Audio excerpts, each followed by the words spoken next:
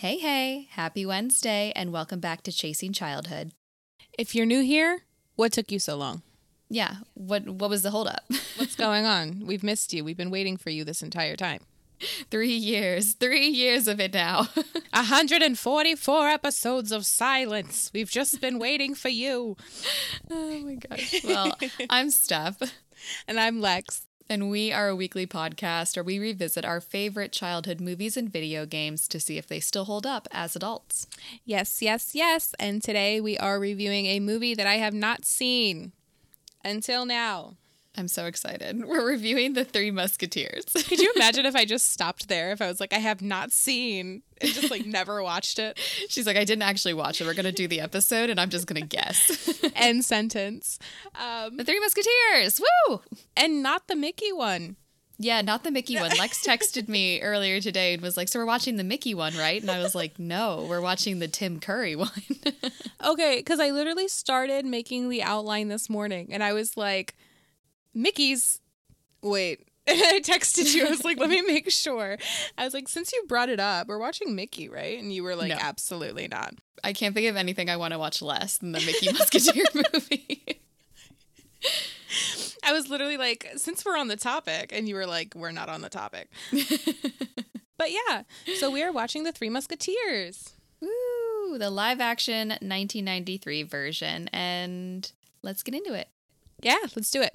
All right, The Three Musketeers, as I said, is a 1993 action-adventure comedy film from a partnership between Walt Disney Pictures, Caravan Pictures, and the Kerner Entertainment Company. It was directed by Stephen Herrick from The Mighty Ducks and the live-action 101 Dalmatians film. And the screenplay for the film, why did I say it like that? 101. Like 101 Dalmatians. 101 Dalmatians film. And the screenplay for the film was written by David Lowery, who wrote on Star Trek V, The Final Frontier, Star Trek 5, The Final Frontier. 5. Yeah, I'm like 5, The Final Frontier. I don't know enough about Star Numbers are Trek. hard. Yeah, I'm having a night. You're doing your best, and that's all that matters. Thank you. So, The Three Musketeers is loosely based on the 1844 novel, The Three Musketeers. You got it. Les Trois Musketeers. Ooh. That was totally me, guys. Let me do it again. Les Trois Musketeers. Yes. Oh, love it. Yes, I'm fluent. By Alexander Dumas. It stars Charlie Sheen, Kiefer Sutherland, Chris O'Donnell, Oliver Platt, Tim Curry, and Rebecca De Mornay. Ooh, that's a fun last name. So fun. Music for the film was composed by Michael Kamen and performed by the Greater Los Angeles All-Star Orchestra. Ooh. Kamen, alongside Bryan Adams and Mutt Lange, also wrote the original song All for Love for the end credits. All for Love was performed by Bryan Adams, Rod Stewart, and Sting and became a hit almost immediately. All for Love ended up winning a BMI and an ASCAP award. I always just like I love when you say it like that. Award. An ASCAP award, whatever. The only 2 awards that the film got as a whole. The film itself actually did pretty impressive in the box office, though. After its release on November 12th, 1993, a month before Steph was released, it grossed $111 million worldwide on a budget of $30 million. Wow, that's pretty good. Yeah. So, if you're like Lex and have never seen this ancient artifact of a film, or if you haven't seen this since the good old days before the wheel was invented, here's a plot summary written by an anonymous author on IMDb. In France, 1625, young D'Artagnan heads to Paris to join the Musketeers, an elite group of expert swordsmen who fight to protect the king. But what D'Artagnan doesn't know is that the evil Cardinal Richelieu has recently disbanded them, aside from 3 Musketeer rebels who refuse to comply. He meets the 3, named Athos, Porthos, and Aramis, and joins them on their quest to save the king and country. I am so glad you read that because I watched the entire film allegedly, and I still don't know how to pronounce their names. So I feel like the Musketeers have really easy names. It's all the villains that have hard names. Yeah, I don't know. D'Artagnan is like one that I have to get used to because my last name has an apostrophe in it, and I still panic anytime I see an apostrophe in anything. It's easy for me because I am always in our house going, D'Artagnan! And Tyler does it from the other side of the house. So Oh, no. It's fun. All right, so let's get into our fun facts. Let's do it. So in 1992, Walt Disney Pictures, Columbia Pictures, and TriStar Pictures simultaneously began developing 3 different adaptations of the Three Musketeers. Whoa. Drama. Disney purchased a screenplay for the film by David Lowery for $650,000 after he had already been hired to write the screenplay of the Columbia adaptation. Oh, so they poached him. So they drafted him. He was like, there's no loyalty in paychecks. Literally. He was like, pay me or I walk. Wow. Wild. Crazy. I mean, that's some cutthroat business strategy, That honestly. is too. Literally. So my first fun fact is that Kiefer Sutherland, Chris O'Donnell, and Oliver Platt all endured 6 weeks of fencing and riding lessons. Charlie Sheen missed out on all of this as he was filming the sequel to Hot Shots. Since he didn't attend training camp, you might notice throughout the movie that his character tends to fight with his fists instead of a sword. Interesting. This is probably intentional. Interesting. Okay. Another, kind of thing that has to do with the fighting of the film, but the throwing weapon with cords and weights that Porthos uses to catch the guard during the fight at the convent is real. It's called bolas, which we learned from Kangaroo Jack. Yeah. And or boleadora, and was used by Patagonian gauchos in modern-day Argentina. As for the time of this movie, these weren't known in Europe. So this could actually support Porthos's claims of his many travels and adventures, despite generally being considered as fabricated. I mean, the man knew some stuff. He be knowing things that aren't known in Europe, so I believe him. Yeah. They're all like, you're lying. And he's like, really? Really? He's Look like, at these bolas. here's a weapon from Argentina. How would I have this if I'm lying? All right, so the next fun fact is that when Countess de Winter jumps off of a cliff, she became the first character in a movie released under the Walt Disney banner to, as the kids say, unalive themselves. Ooh. Yeah. I don't think I've ever seen... Have I seen anybody do that since in a Disney movie? I can't think of any. Literally the only one I think of is The Last of the Mohicans, and I'm pretty sure that came out before this, but I could be wrong. And it wasn't Disney. Yeah, I've never seen The Last of the Mohicans, so... Yeah. Wild. So our last fun fact is kind of like a who could have been in the movie. Mm-hmm. So Brad Pitt turned down the role of D'Artagnan. Oh, I remembered how to say it. Yeah. Robert Downey Jr., William Baldwin, Johnny Depp, Gary Oldman, Jean-Claude Van Damme, Cary Elwes, and Al Pacino were all sought out by Disney for different parts in the movie. I'm like super sad because apparently Cary Elwes was like deep in talks when he, I guess, didn't get the role. Mm-hmm. And I'm like, I really would have enjoyed him as D'Artagnan. Yes. Like, I really would have loved that so much. I feel like they were probably like, well, he did Robin Hood and he did Princess Bride. So, like, how many more swashbuckling fighting movies can he do? But, like, we never get tired of it. You don't have to train him. He doesn't even need to go to the camp. He already knows how to do all the things. Yes. Just give us what we want. Maybe he just, like, wasn't young enough at the time for the role. Because it is kind of a young role. How dare you? I mean, listen, I think he's great at every age. But D'Artagnan is, like, a really young guy. So maybe they were like, you look a little too old for this role. Wow. Which is possible. Disney could do that. I'm just saying. They might say that. I wouldn't say that. They might say that. Anyways, let's get into it. Let's do it. So, when was the last time you saw this? Probably 7 months ago, 8 months ago. I watched this a lot. I like this movie a lot. I think I've seen it 370 times. Oh my gosh. This movie was a staple of my childhood growing up. Oh wow. My dad loved this movie. He had my brother and I watch it from like a very probably too early age. I was about to say, what? This movie, I think I've been watching since I was like 8 or 9. It's it's like ingrained in my life. So yeah, I think we watched it. Tyler and I might have watched it at the very beginning of this year or end of last year. I had him watch it because I was like, you need to see this. And he'd never seen it. And now he's like, I like this movie. So yeah. But why haven't you seen it? I was too busy watching the Mickey one. It's because my French is not so good. I wasn't able to watch this. Oh my God. Your parents were probably like, this movie is like really inappropriate for children, like very responsibly. I honestly don't. I mean, they're the ones that let me watch Austin Powers for like forever. That's true. Airplane and everything else that's not appropriate. I don't know. I honestly never even thought about this movie. Like, clearly didn't even know which movie we were watching this week. So like, no idea. What's crazy is this is the movie that I know Tim Curry from, like even before Scooby-Doo.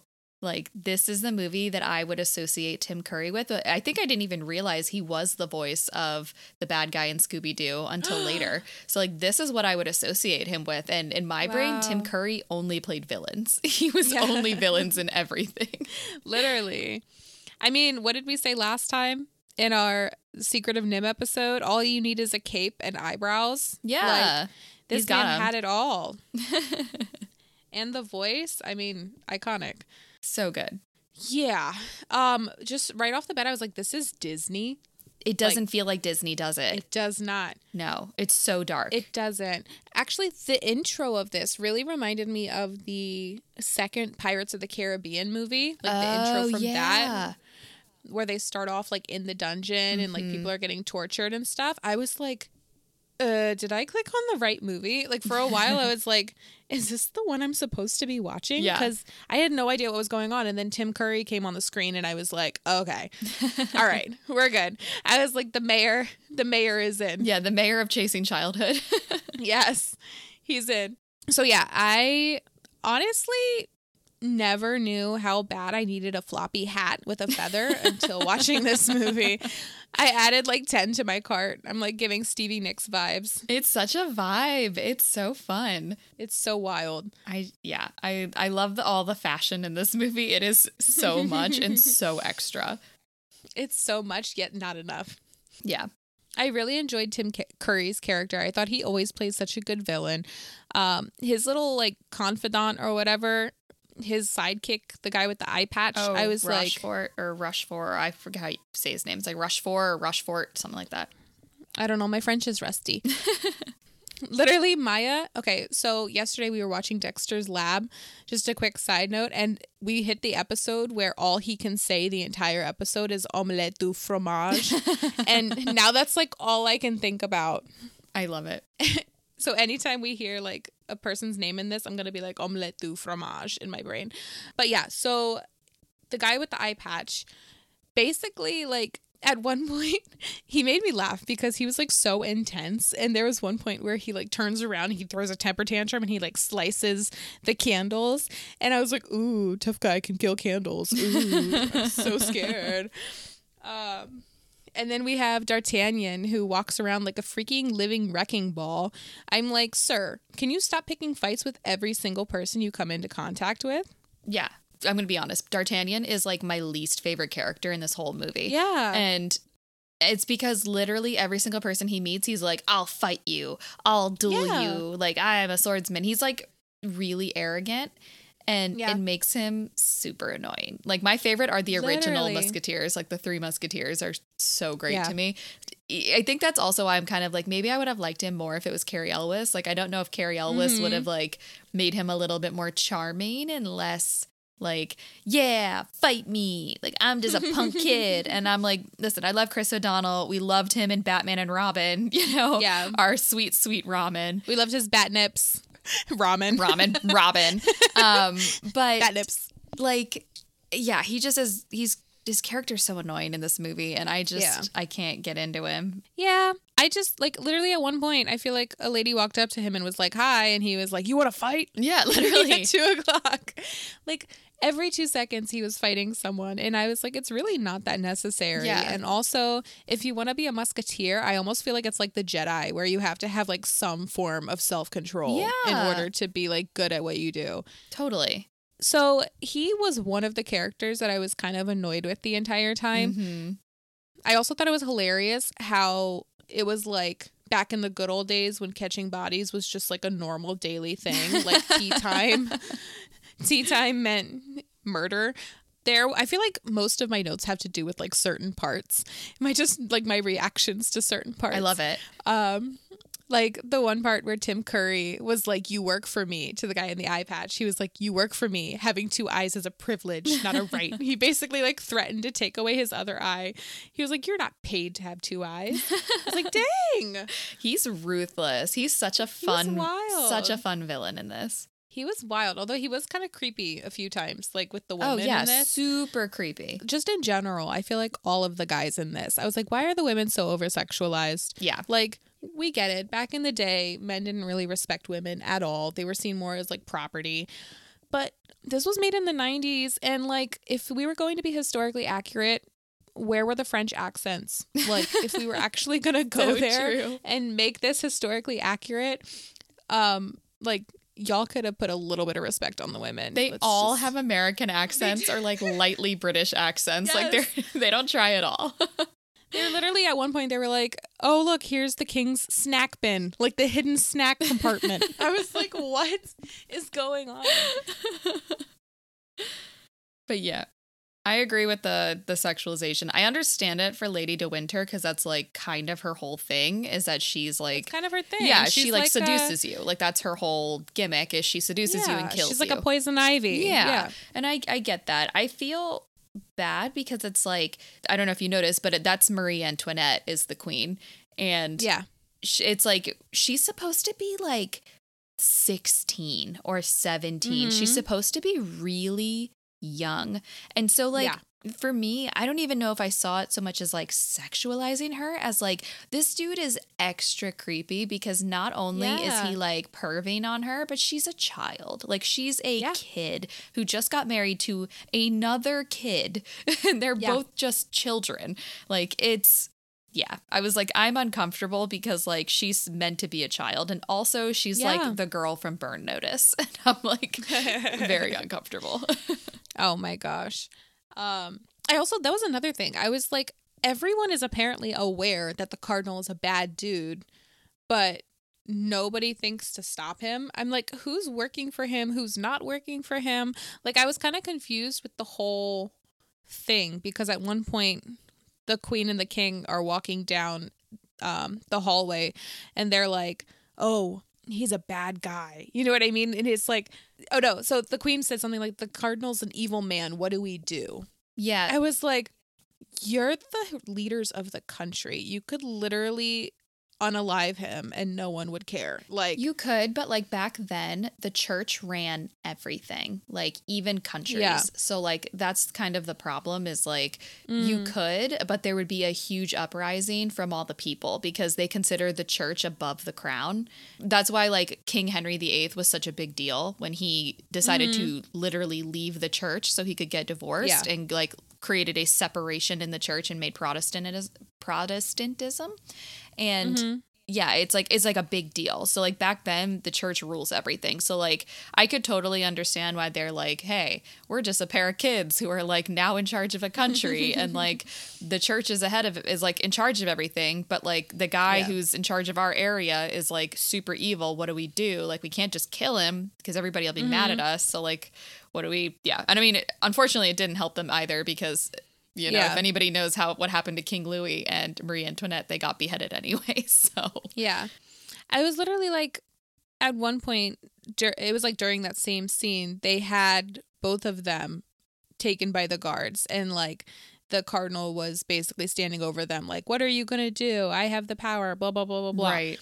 And I was like, all of you work for him. You know what I mean? Like all of you. I was like, nobody's loyal to the crown.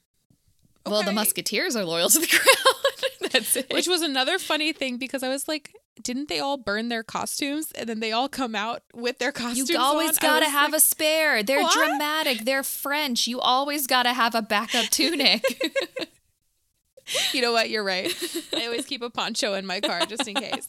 I love all the hiding spots that they pulled their tunics out of too. Like they were just the most random areas of like houses and trees, and I was like, y'all were just keeping that there for how long? They were so out of pocket, and I was also like, the Three Musketeers have been fighting for their lives this entire time. Where were y'all? Like, where were you? None of y'all helped until this last scene. They're like, oh, fine, we'll all come in and be dramatic.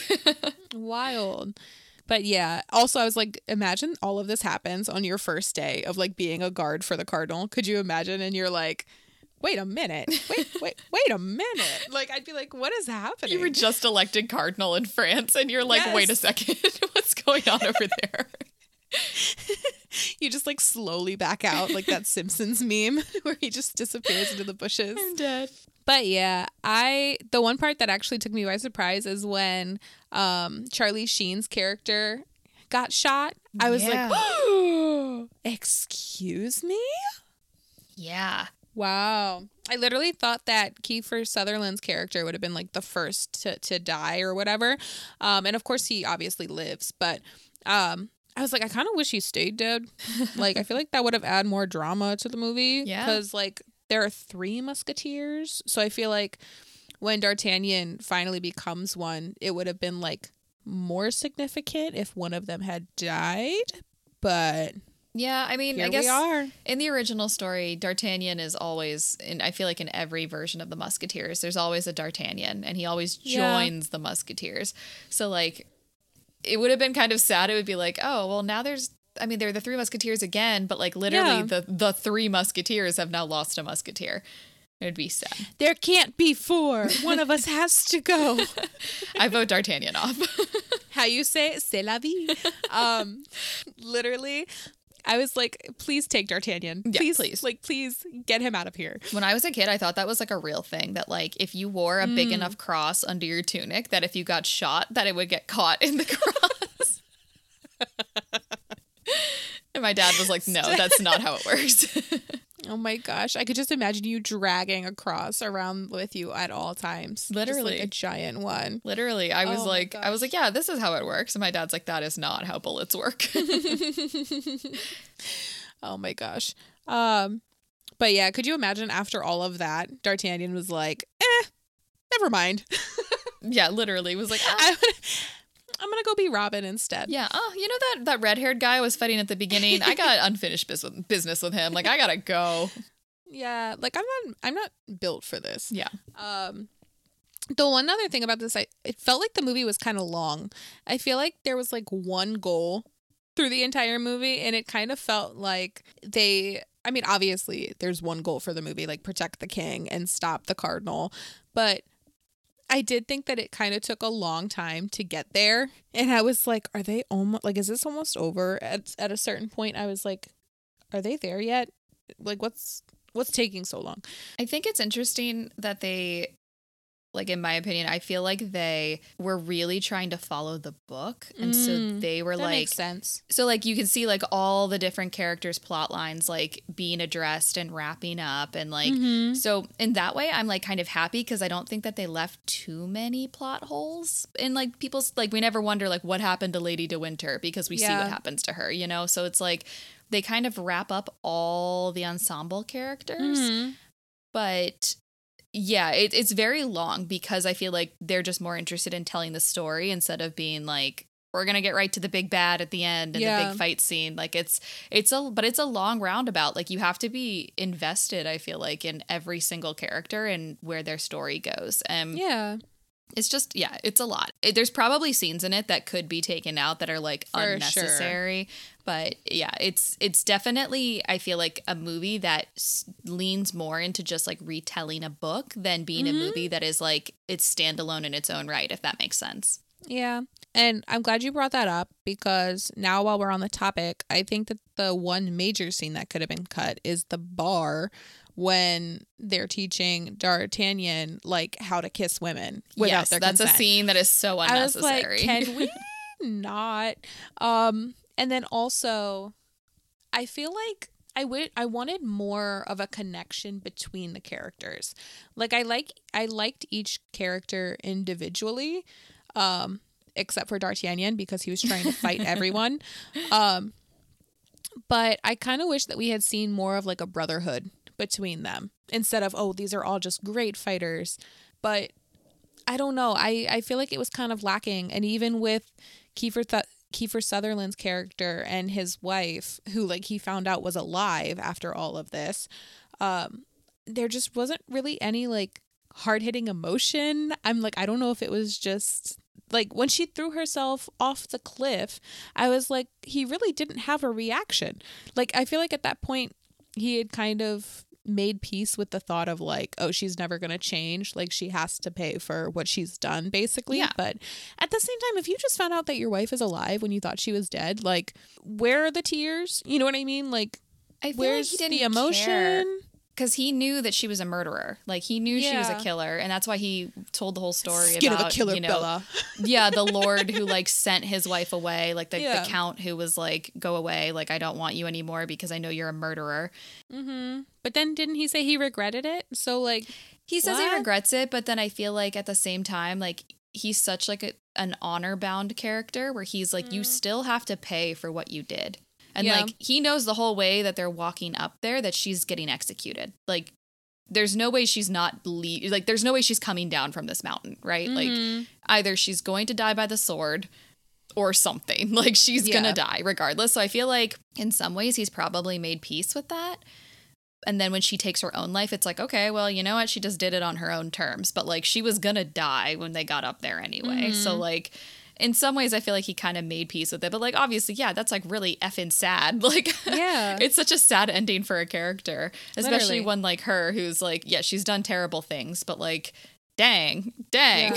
Like, holy moly. I was like, bro, she made out with your buddy. Like, yeah, she's about to stab your boy. You're right.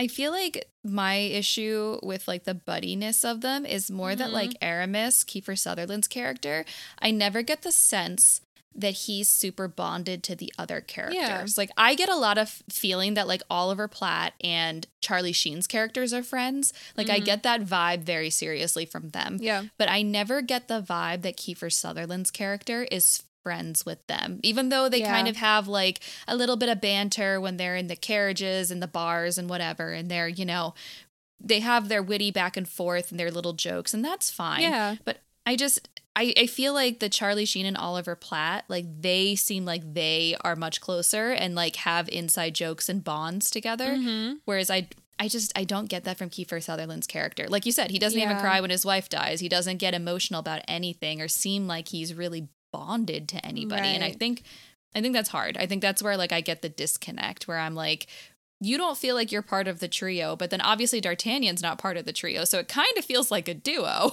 Yeah. And you're just kind of like it just feels like two duos instead of a quartet. I don't understand. Yeah, because it seems like he's the one that's even, like, most interested in D'Artagnan too. Yeah. So it feels like they're two singlets, and then Charlie Sheen and Oliver Platt are like the duo. I love this. You're like, there's two singles, and then there's a duo, and then there's the duo. Yeah, I completely agree. There was a scene where they, like, the one that we said could be cut, but it literally could have been a different scene altogether. Where or the three of them, like, drinking, you know, together.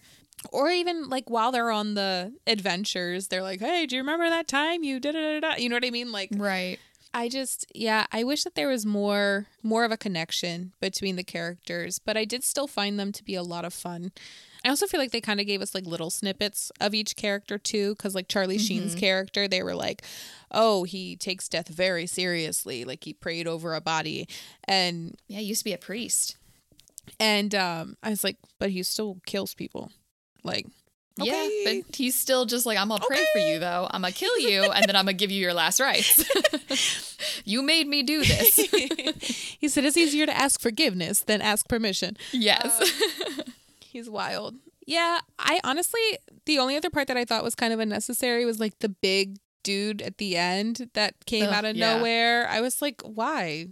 Why? Oh, yeah. My brother, his favorite thing to say is when he sees something, like, big and enormous, he goes, oh, big ugly. He just quotes it all the time.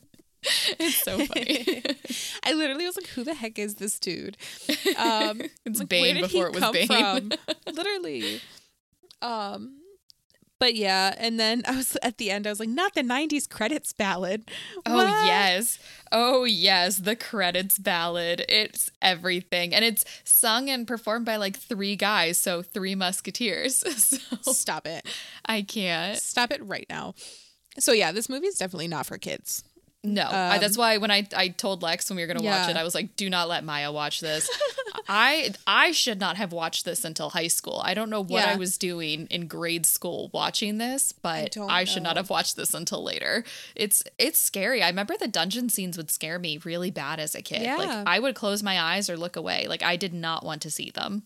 It was a lot. Yeah, very, very, it's really dark for a Disney movie. Like shockingly dark and surprising. And also like visually dark. I couldn't tell what the heck was going on Yes. at all in the first like 2 minutes, but I knew it wasn't good. Yeah, and someone's screaming. It's probably not great. But yeah, is there anything else that you would have changed about this movie?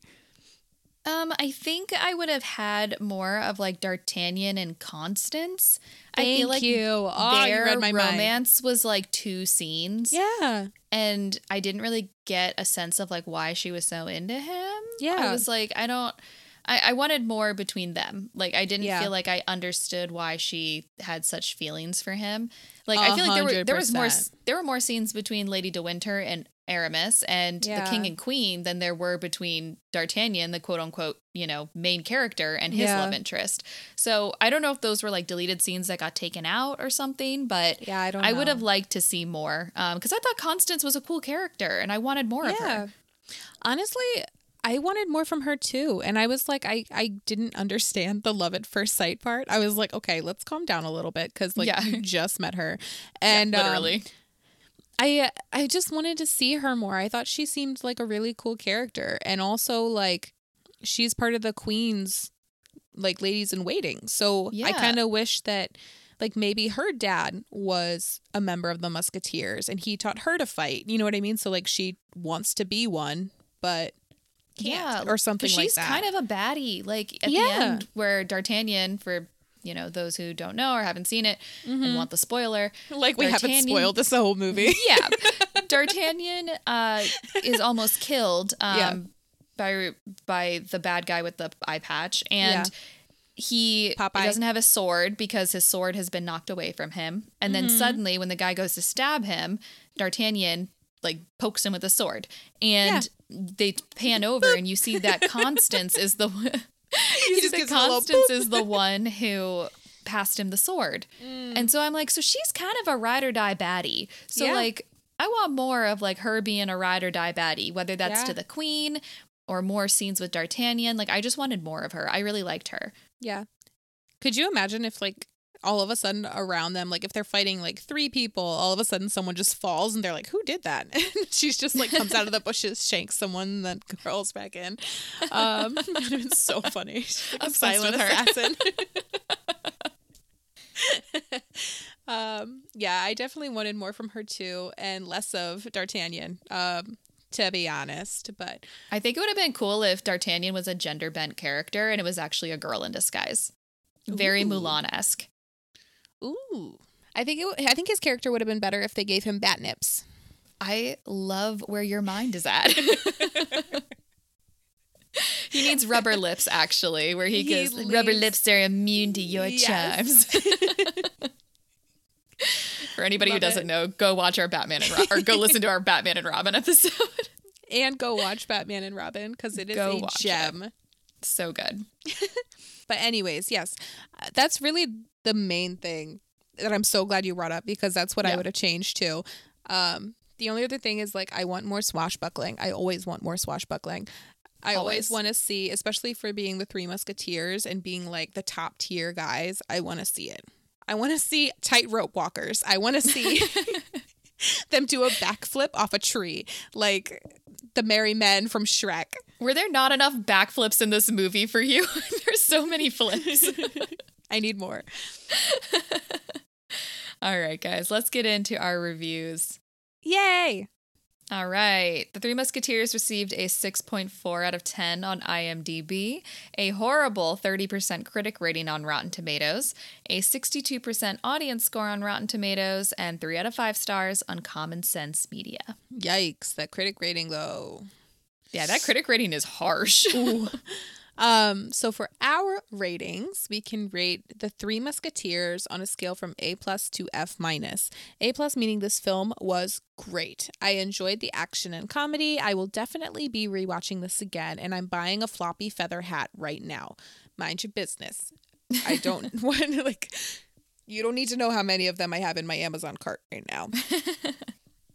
F- meaning this film is actually horrible. The plot was a disgrace to the book. It is a sad excuse for a swashbuckler movie, and I regret ever watching this. Based on this rating scale, how would you rate The Three Musketeers?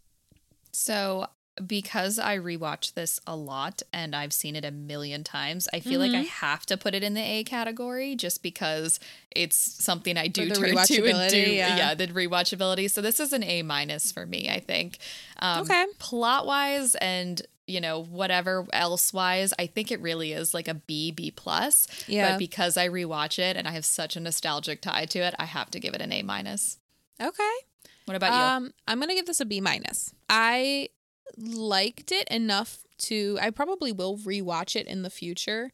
I honestly probably wouldn't turn to this as like a first movie if I want to feel nostalgic, because I don't have any nostalgic ties to it. Yeah, you have no ties to it. So literally, I'm still waiting on like the Mickey movie.